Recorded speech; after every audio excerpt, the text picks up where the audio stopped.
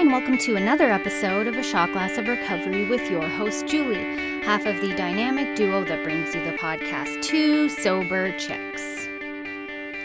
Hey, y'all. In particular, hi, Mary Grace. Thank you for messaging me. Just want to say, hey, hello, everyone. Guess what we're going to do today? Tradition 4. Tradition 4 opens the door to the rest of your life. I think we should come up with a jingle for every tradition. So, in a recap, we have done tradition 1, 2, and 3. Traditions keep the groups unified. They are mentioned in the 12 and 12, the sister book to... Sorry, I heard something. The sister book to the AA textbook, The Big Book of Alcoholics Anonymous. And we read the traditions in every meeting. However, we read the short form. So I will read the long form and the commentary in the back of the 12 and 12. Okay, let's take a breath. Okay. Tradition 4. This is the long form. With respect to its own affairs, each AA group should be responsible to no other authority than its own conscience.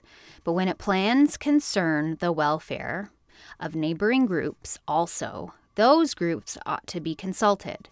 And no group, regional committee, or individual should ever take action that might greatly affect AA as a whole without conferring to the trustees of the General Service Board.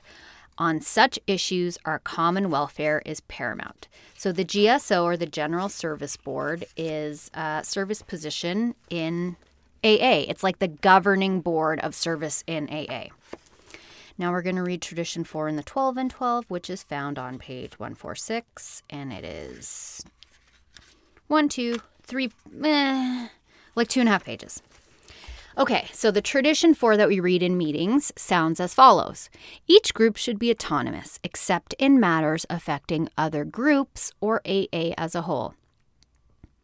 Autonomy is a $10 word, but in relation to us, it means very simply that every AA group can manage its affairs exactly as it pleases, except when AA as a whole is threatened. Comes now the same question raised in Tradition 1. Isn't such liberty foolishly dangerous? Over the years, every conceivable deviation from our 12 steps and 12 traditions have been tried. That was sure to be, since we are so largely a band of ego-driven individualists. Children of chaos, we have defiantly played with every brand of fire, only to emerge unharmed and, we think, wiser. These very deviations created a vast process of trial and error, which, under the grace of God, has brought us to where we stand today. When AA's traditions were first published in 1946, we had become sure that an AA group could stand almost any amount of battering. We saw that the group, exactly like the individual, must eventually conform to whatever tested principles would guarantee survival. We had discovered that there was perfect safety in the process of trial and error. So confident of this had we become that the original statement of AA tradition carried the significant sentence, Any 2 or 3 alcoholics gathered together for sobriety may call themselves an AA group, provided that as a group they have no other affiliation, meaning the purity of AA. Excuse me while I take a sip of water. This meant, of course, that we had been given the courage to declare each AA group an individual entity, strictly reliant on its own conscience as a guide to action. In charting this enormous expanse of freedom, we found it necessary to post only 2 storm signals. A group ought not do anything which would greatly injure AA as a whole, nor ought it affiliate itself with anything or anybody else. There would be real danger should we commence to call some groups wet, others dry, still others Republican or communist, and yet others Catholic or Protestant. The AA group would have to stick to its course or be hopelessly lost. Sobriety had to be its sole objective. In all other respects, there was perfect freedom of will and action. Every group had the right to be wrong. When AA was still young, lots of eager groups were forming. In a town we'll call Middleton, a real crackerjack had started up. The townspeople were as hot as firecrackers about it. Stargazing, the elders dreamed of innovations. They figured the town needed a great big alcoholic center, a kind of pilot plant AA groups could duplicate everywhere. Beginning on the ground floor, there would be a club. In the second story, they would sober up drunks and hand them currency for their bank debts. Well, that's a good idea. The third deck would house an educational project, quite non-controversial, of course.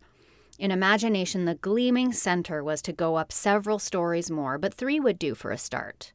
This would all take a lot of money, other people's money. Believe it or not, wealthy townsfolk bought the idea.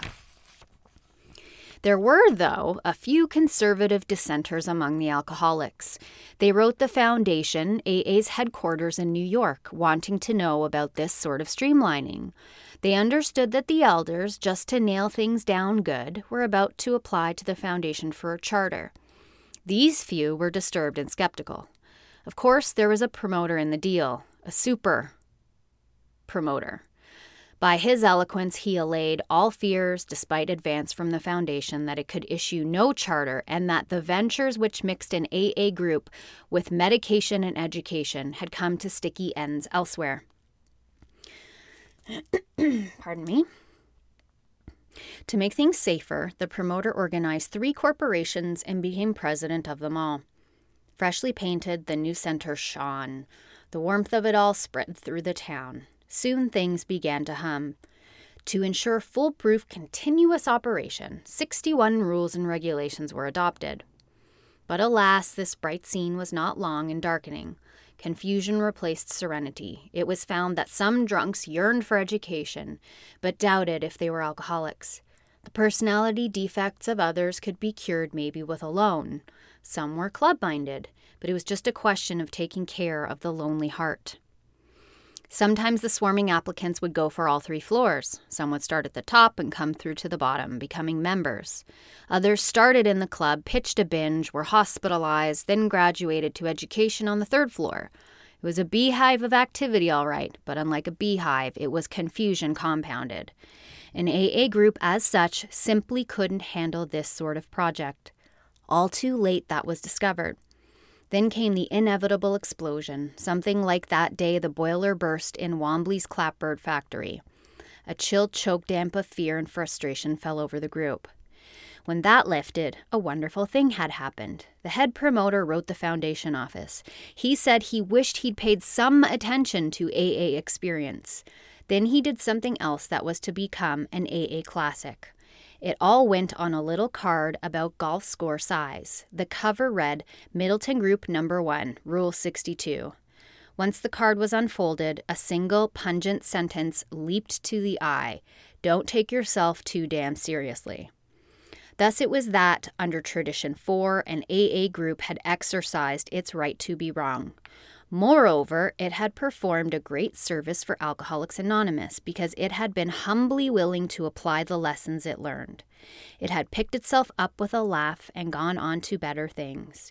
Even the chief architect, standing in the ruins of his dream, could laugh at himself, and that is the very acme of humility. I like that. Tradition 4. Let's read it again.